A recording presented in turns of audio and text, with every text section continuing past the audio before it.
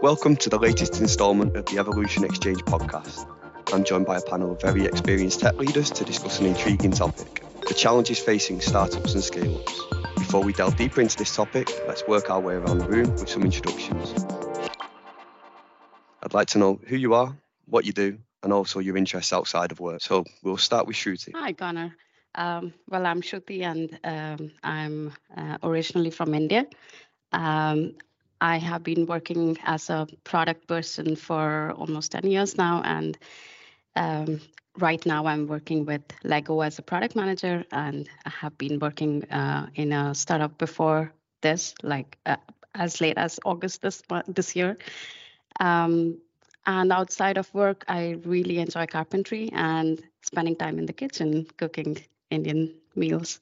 Nice to be here. Thank you for that introduction, Shruti. Mas, could we get an introduction from yourself? Yeah, sure, Connor. So my name is Mas. I work at Dixa as an engineering manager, where I've been engineering manager for a year. Now, before that, I have been various tech roles from tech lead to a more spanning architect at Dixa.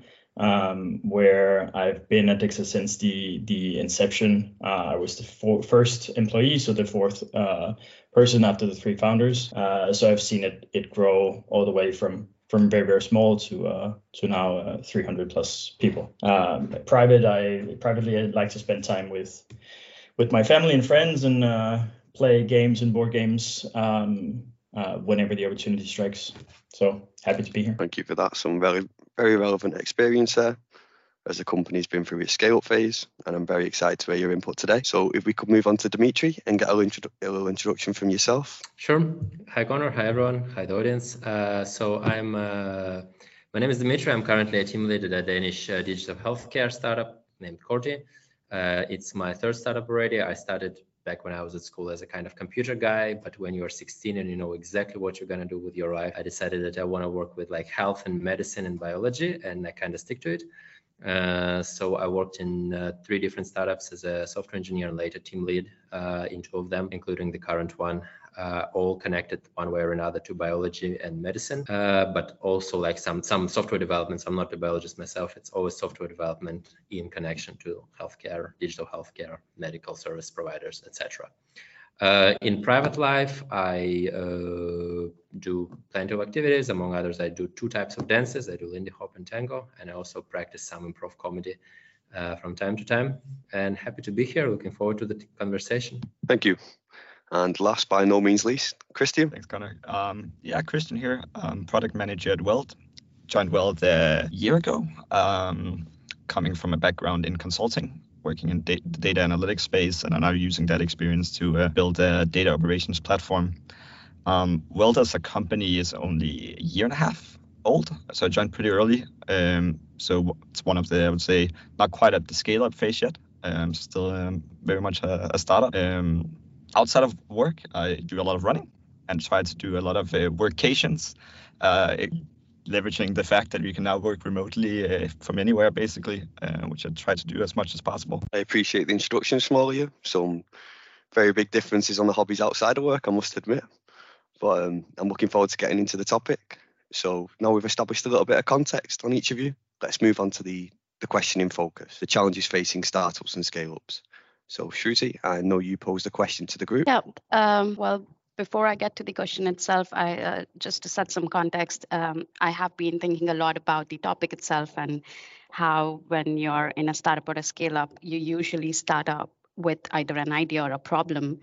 And if you're starting with a problem with an intent to solve it, then that's where there's potential for something extraordinary to happen. But at least in my experience, what I have seen is with time, startups tend to become piling up with ideas. In fact, there are so many around that it creates a feeling of every idea is a missed opportunity if we don't do it, right? And in this context and with this environment, having said that, where there is so much pressure to succeed and every opportunity could feel like a big miss if not done correctly, how do you guys go about de-risking your opportunities in your workspace, and when do you pause and say, hey, maybe this is the time to change course or change direction in terms of strategy or vision?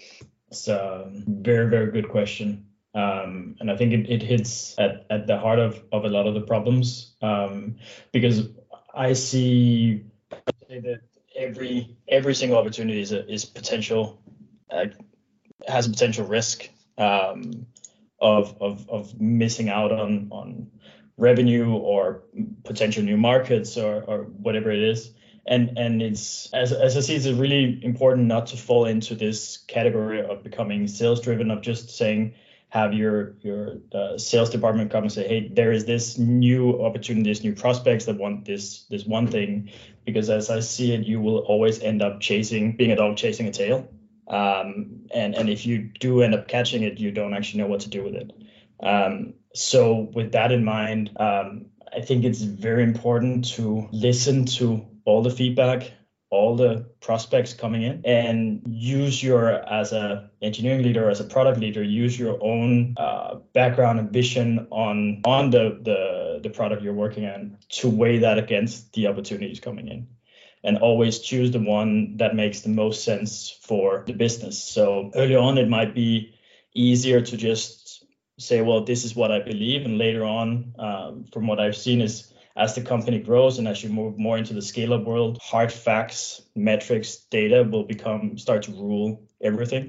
So you will need to be able to back up your assumptions with hard facts as you grow and as you move more into this. But it's as I said, I think it's really important to, as early on as possible, address the sales-driven mentality that I've seen in quite a few startups. Right, and I think honestly, like from my perspective, where it's more also engineering management / team leadership, it is a bit hard for me to say about it because I feel it must be somebody who's very close to customer, who's very close to the product going to customer. As you said, Mass, maybe later stages is analytics, maybe in the early stages it's more of a gut feeling and just some sort of a case interviews you're doing.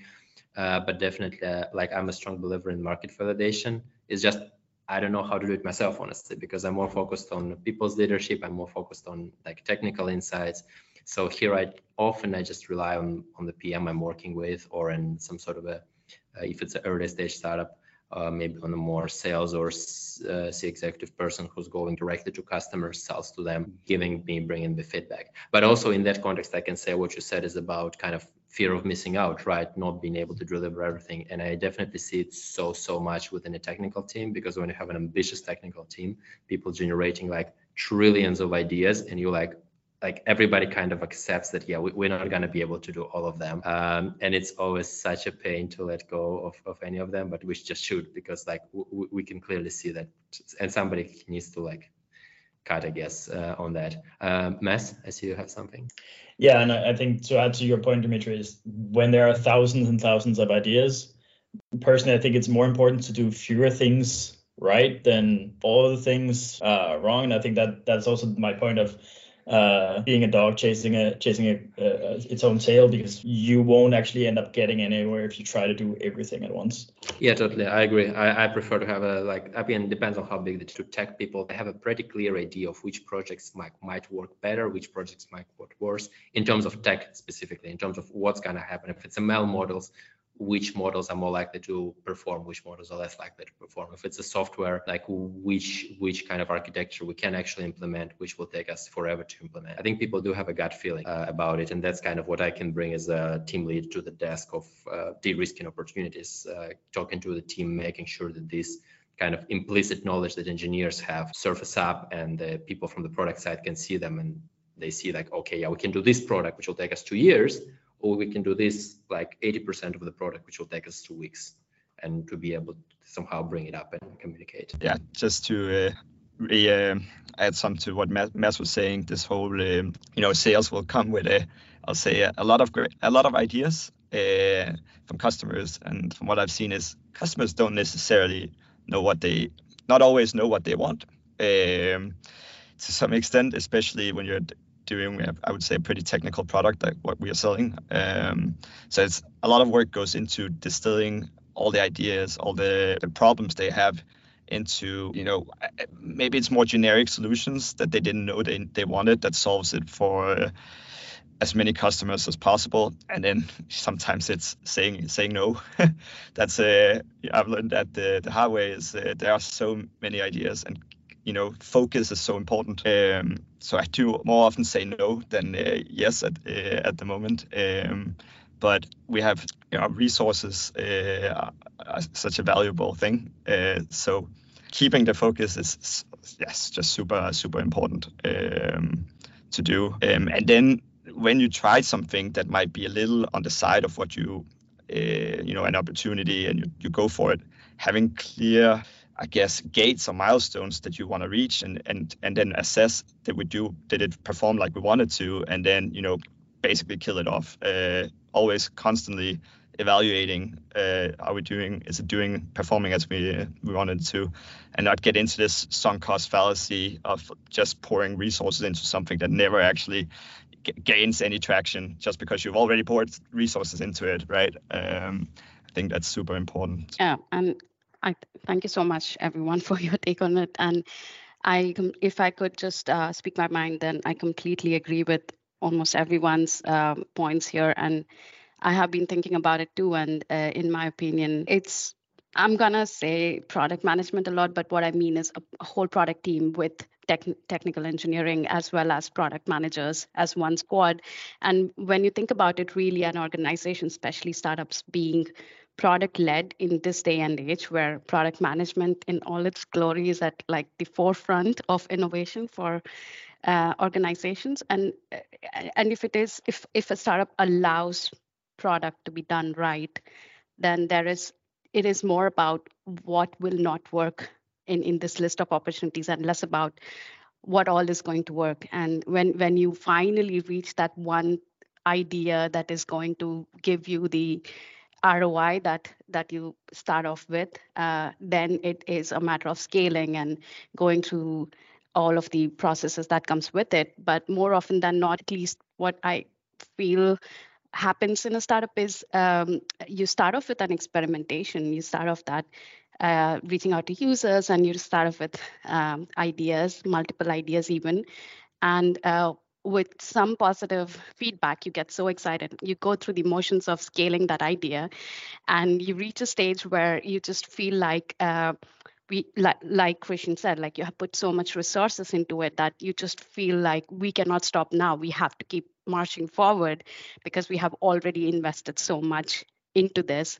And I think when you reach that stage, it's too late. It's too late because then an organization reaches a stage where there is a risk of scaling down with in terms of costs or laying off people or getting withdrawal from investors and whatnot. And I don't know, I think the best way to de-risk, it sounds really cliche, but I feel the best way to de-risk would be to completely foster a culture of continuous experimentation, which sounds super easy and like a trendy jargon, but it's also very difficult to embed into the core values of an organization, especially in a startup, because nobody is sure what's going to work. And I think each opportunity, if it is looked at from a very objective lens of irrespective of where it's coming from, whether it's going to work or not, that itself is the most important thing,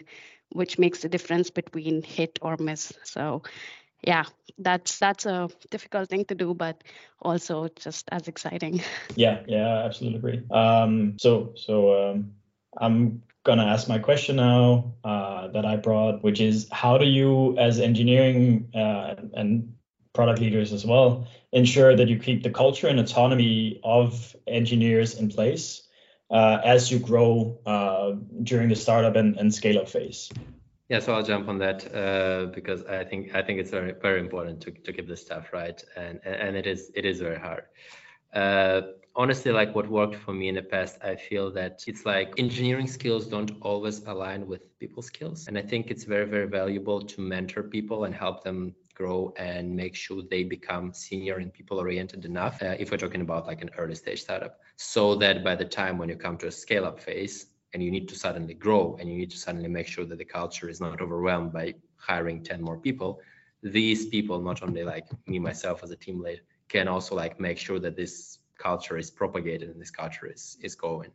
And I think honestly, a big part of it is just like people's self-esteem. Sometimes people come from university, they think, oh, I don't know anything, and they like don't feel comfortable, maybe challenging, maybe being as open.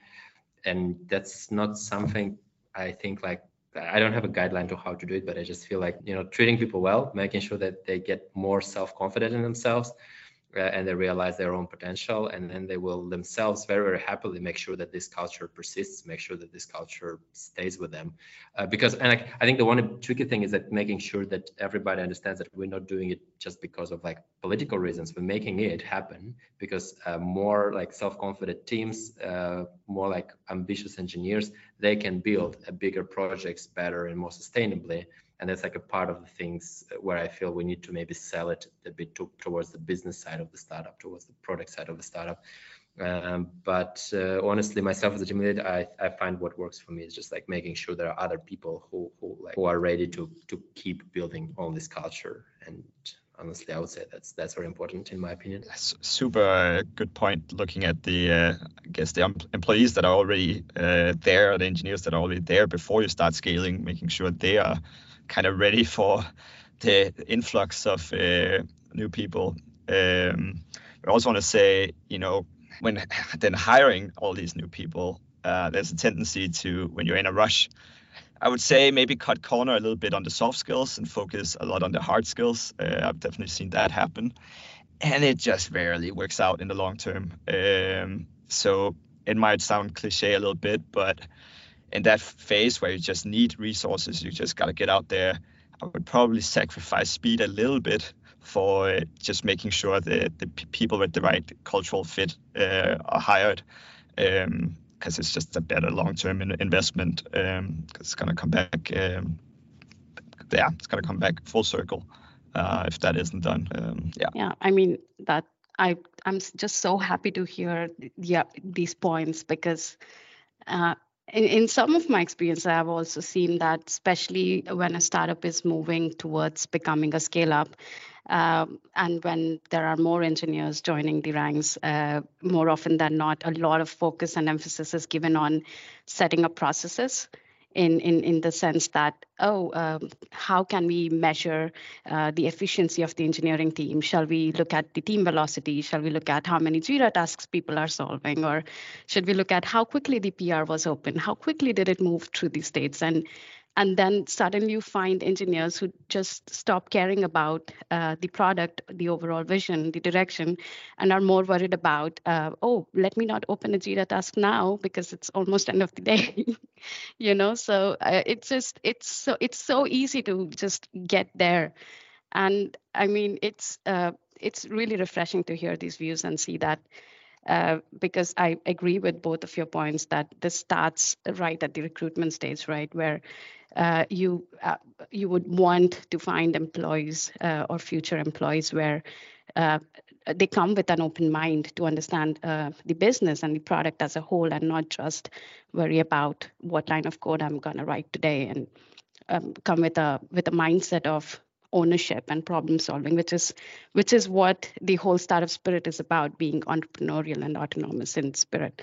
But then as engineering leaders also, I feel it's super difficult but super important to foster this culture of allowing engineers to do that, where they feel like it's okay to make micro decisions about the product while I'm writing a line of code, and if that leads to a bug, that's fine. It's not like they are reprimanded for that.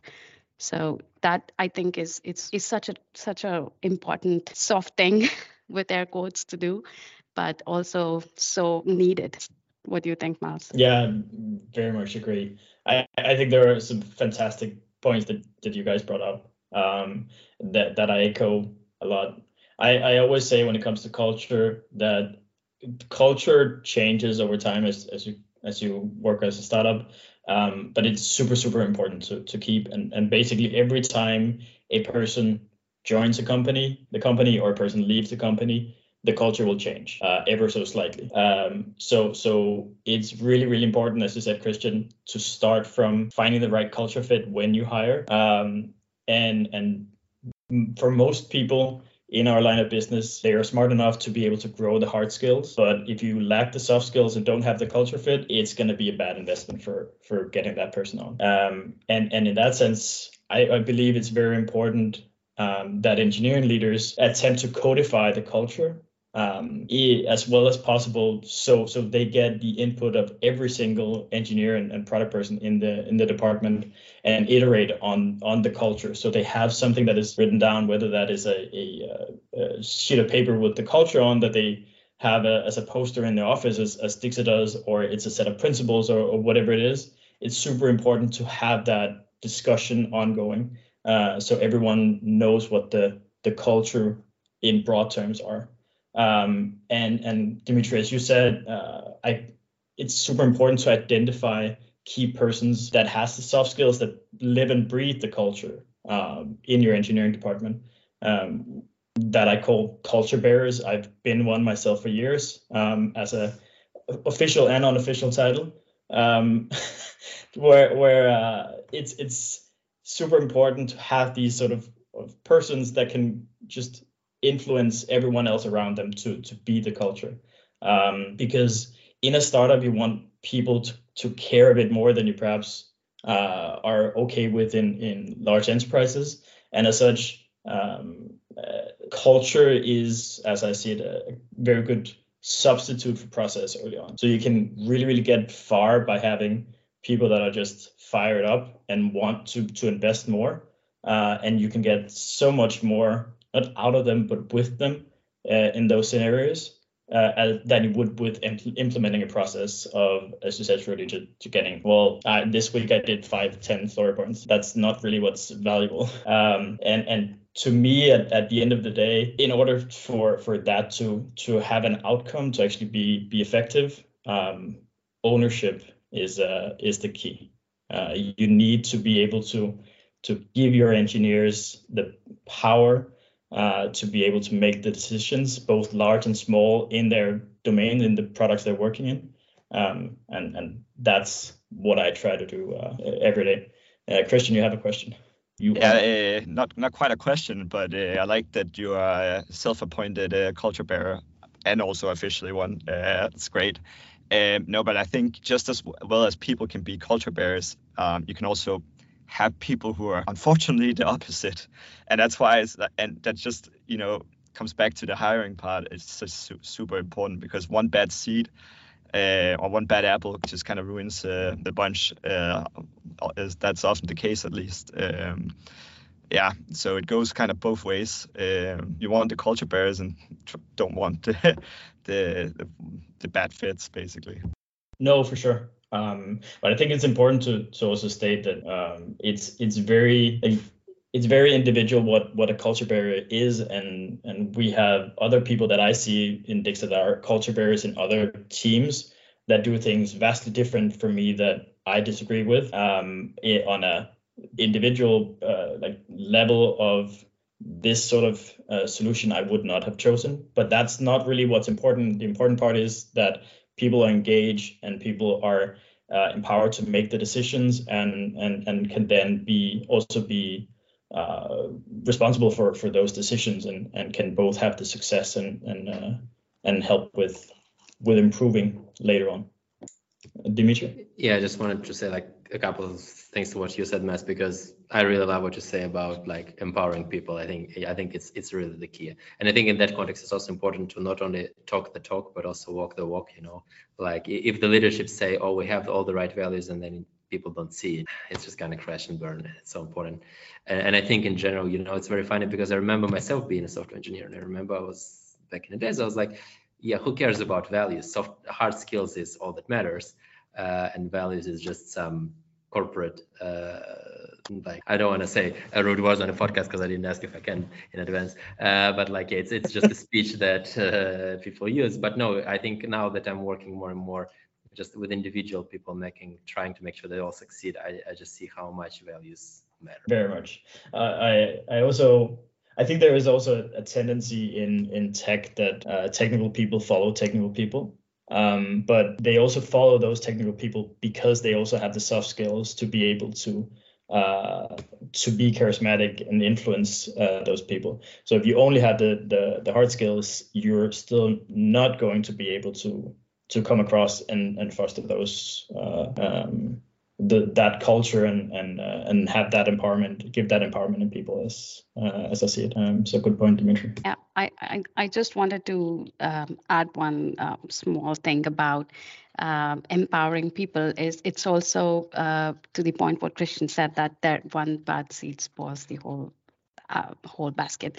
It's also really a matter of whether engineers feel the need to connect outside of the technical forte that they work in, and how much of the overall business and its mission is understood and seen as something that the whole engineering team is also owners of, or are bearers of.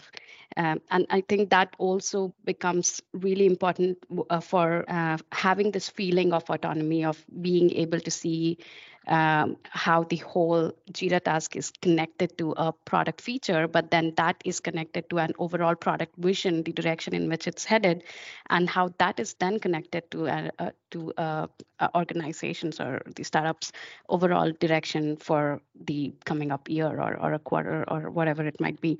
So when as an engineer, you can make that kind of connection and understand why we are headed in the direction that we are, along with this culture of fostering values and bringing that autonomy in place.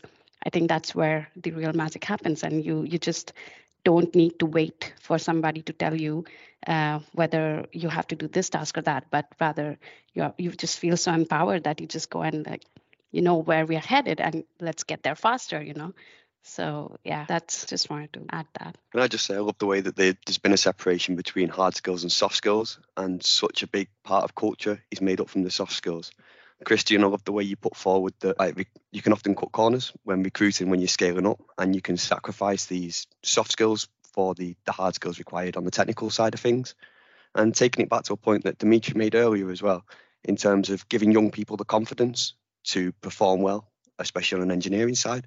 And that brings me on to Christian. You put a question forward that was related to young people, so I'd love to hear that. Yeah, I mean, just to give some context, I feel like the last more than 10 years has just been one, wild ride of breaking records in terms of funding, and the economy just going to the moon.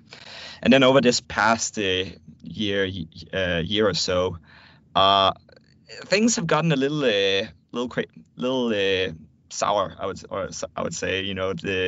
The uncertainty is pretty much through the roof, and I can definitely sense that there is a lot more focus on job security when I talk to my peers or try to recruit or whatever. That it's not the right.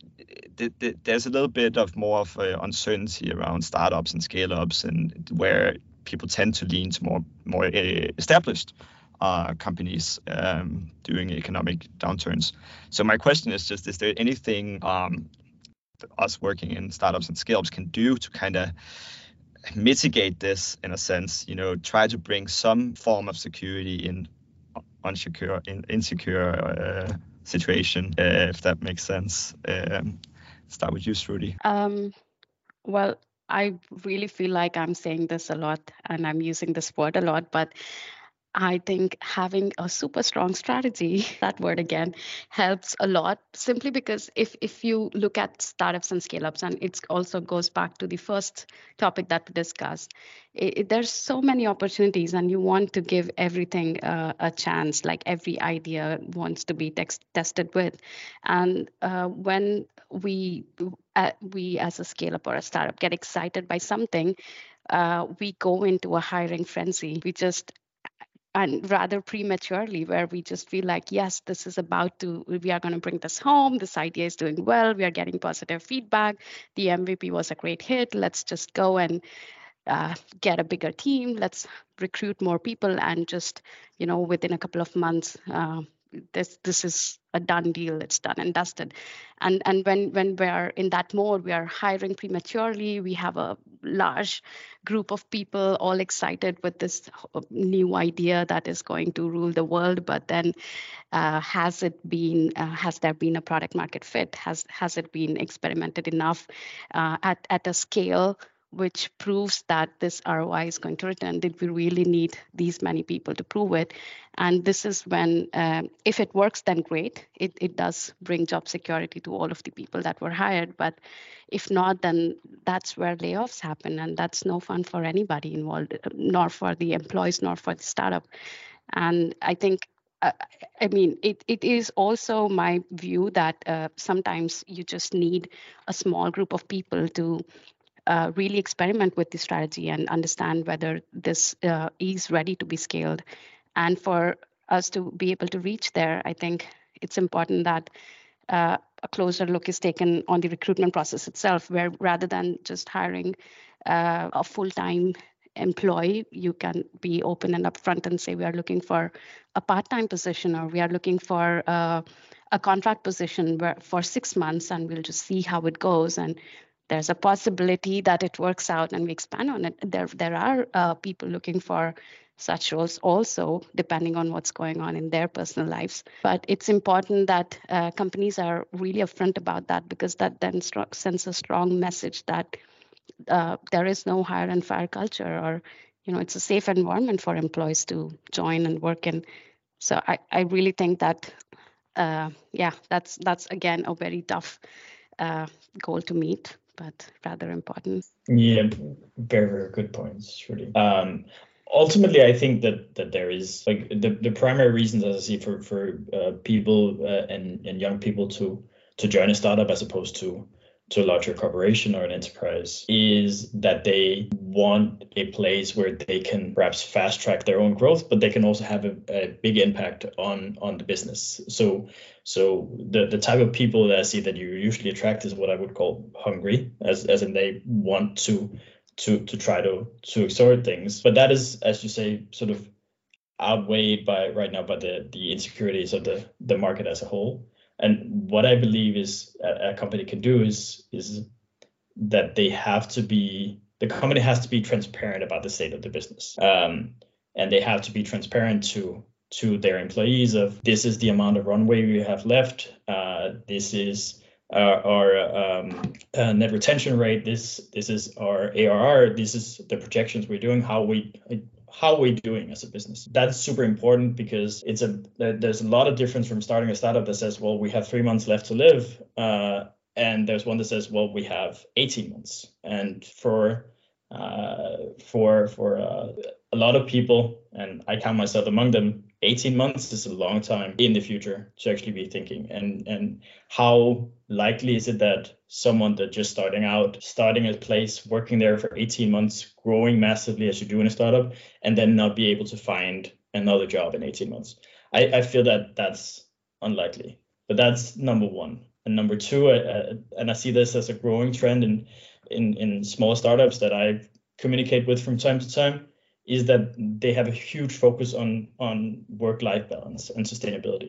So things like pension schemes. I've even seen very small startups that start to have parental leave set up when they're like 5-10 people, as opposed to normally when you're like 500, which is where those sort of things usually pop up, because that is the sort of security that those startups can offer.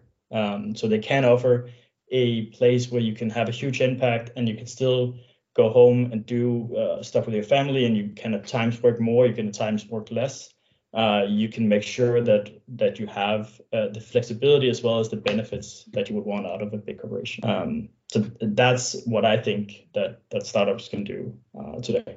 Yeah, I think I totally agree with what both of you, Shruti and Matt, said in terms of like bringing it up front and being transparent about it. Because I don't like, I mean, when people come say we want stability, and then you're in a startup setup, and like you just have to be honest. Look, that's how much we can provide, and beyond that, we're not really a stable company with 40, 80 years of existence. So in that sense, I totally agree. For me, it is kind of expectation management. I try to communicate as early as possible, as transparent as, hey, look, we will do our best, we want to succeed, but like this is the reality. We can, I don't know, crash tomorrow, depending on the setup, right? Depending on the company. And it is a very interesting topic, I think, to talk about all this stability, because I also, like, personally, as a software developer, when I was back as just an software engineer, software developer, it's quite interesting experience, because I have a person who I know from Denmark. They're quite senior, and once we talked with them, and they said to me, you know, Dimitri, I never had a permanent contract in my life. It was always a short-term contract, like 5 years max. It was very interesting for me, because in my 30s, I'm almost expecting that I will never have a longer than 5-year employment in my market, in my job market, my environment. Not to say that I don't stick with the company, it's just the nature of the job market. Companies grow, they go up and down all the time, and then you need to progress to build a career. And I would love to stay with a company that I invest my time in. It just doesn't feel to me like the job market operates this way. But for them, 5 years was, so for me, 5 years is a lot, but for them, it was like a very, very short term. So it's definitely also about a perspective that people have in terms of what is job security.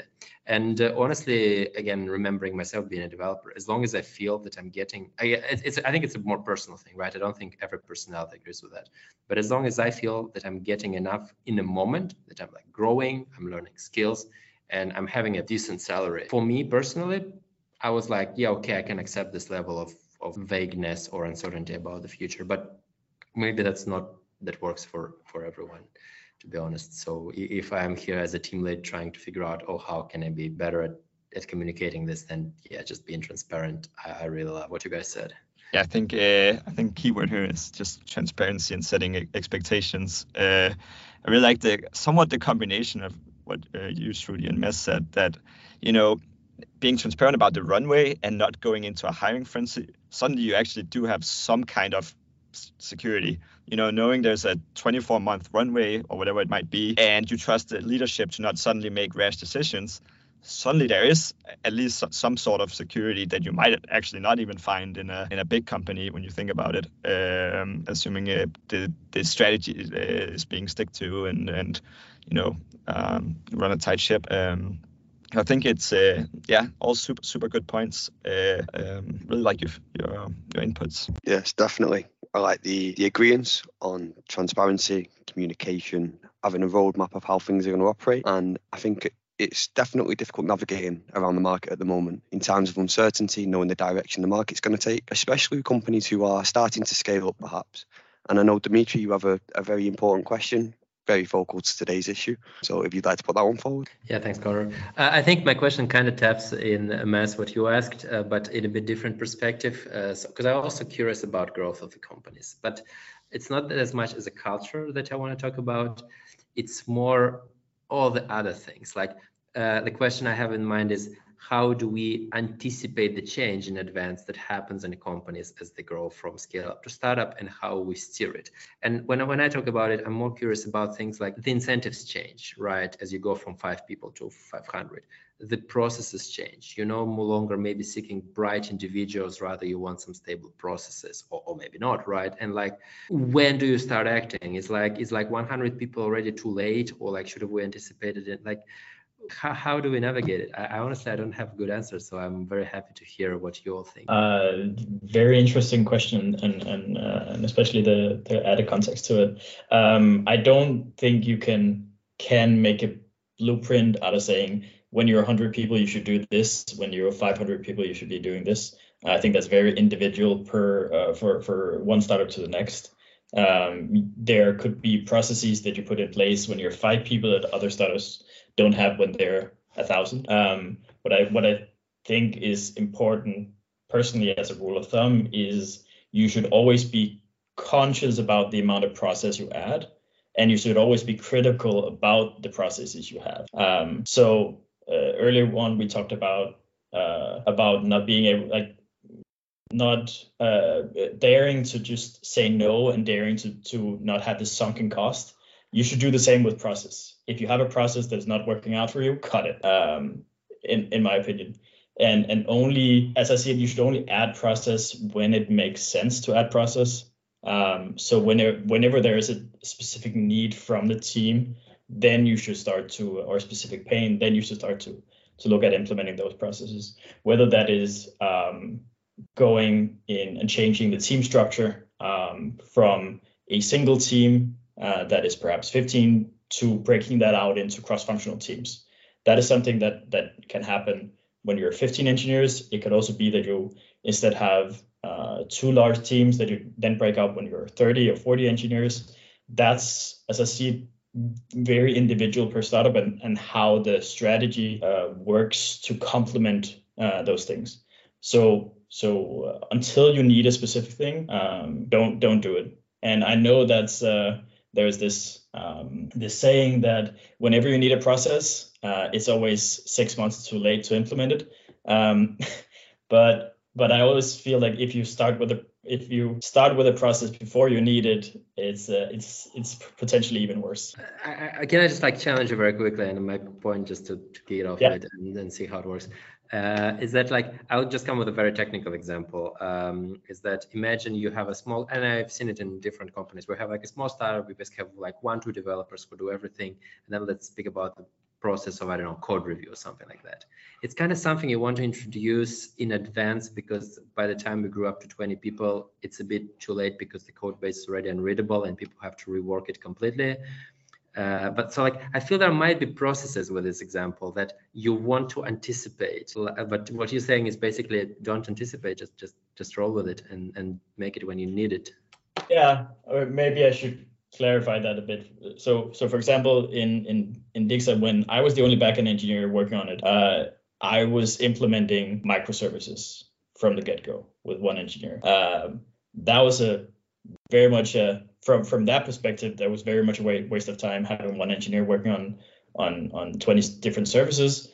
But when we were 5 engineers, when we're 15, that made a lot of sense. And what I can see today is that our teams that have not hit the it's very hard to actually change that structure once you move further down the line.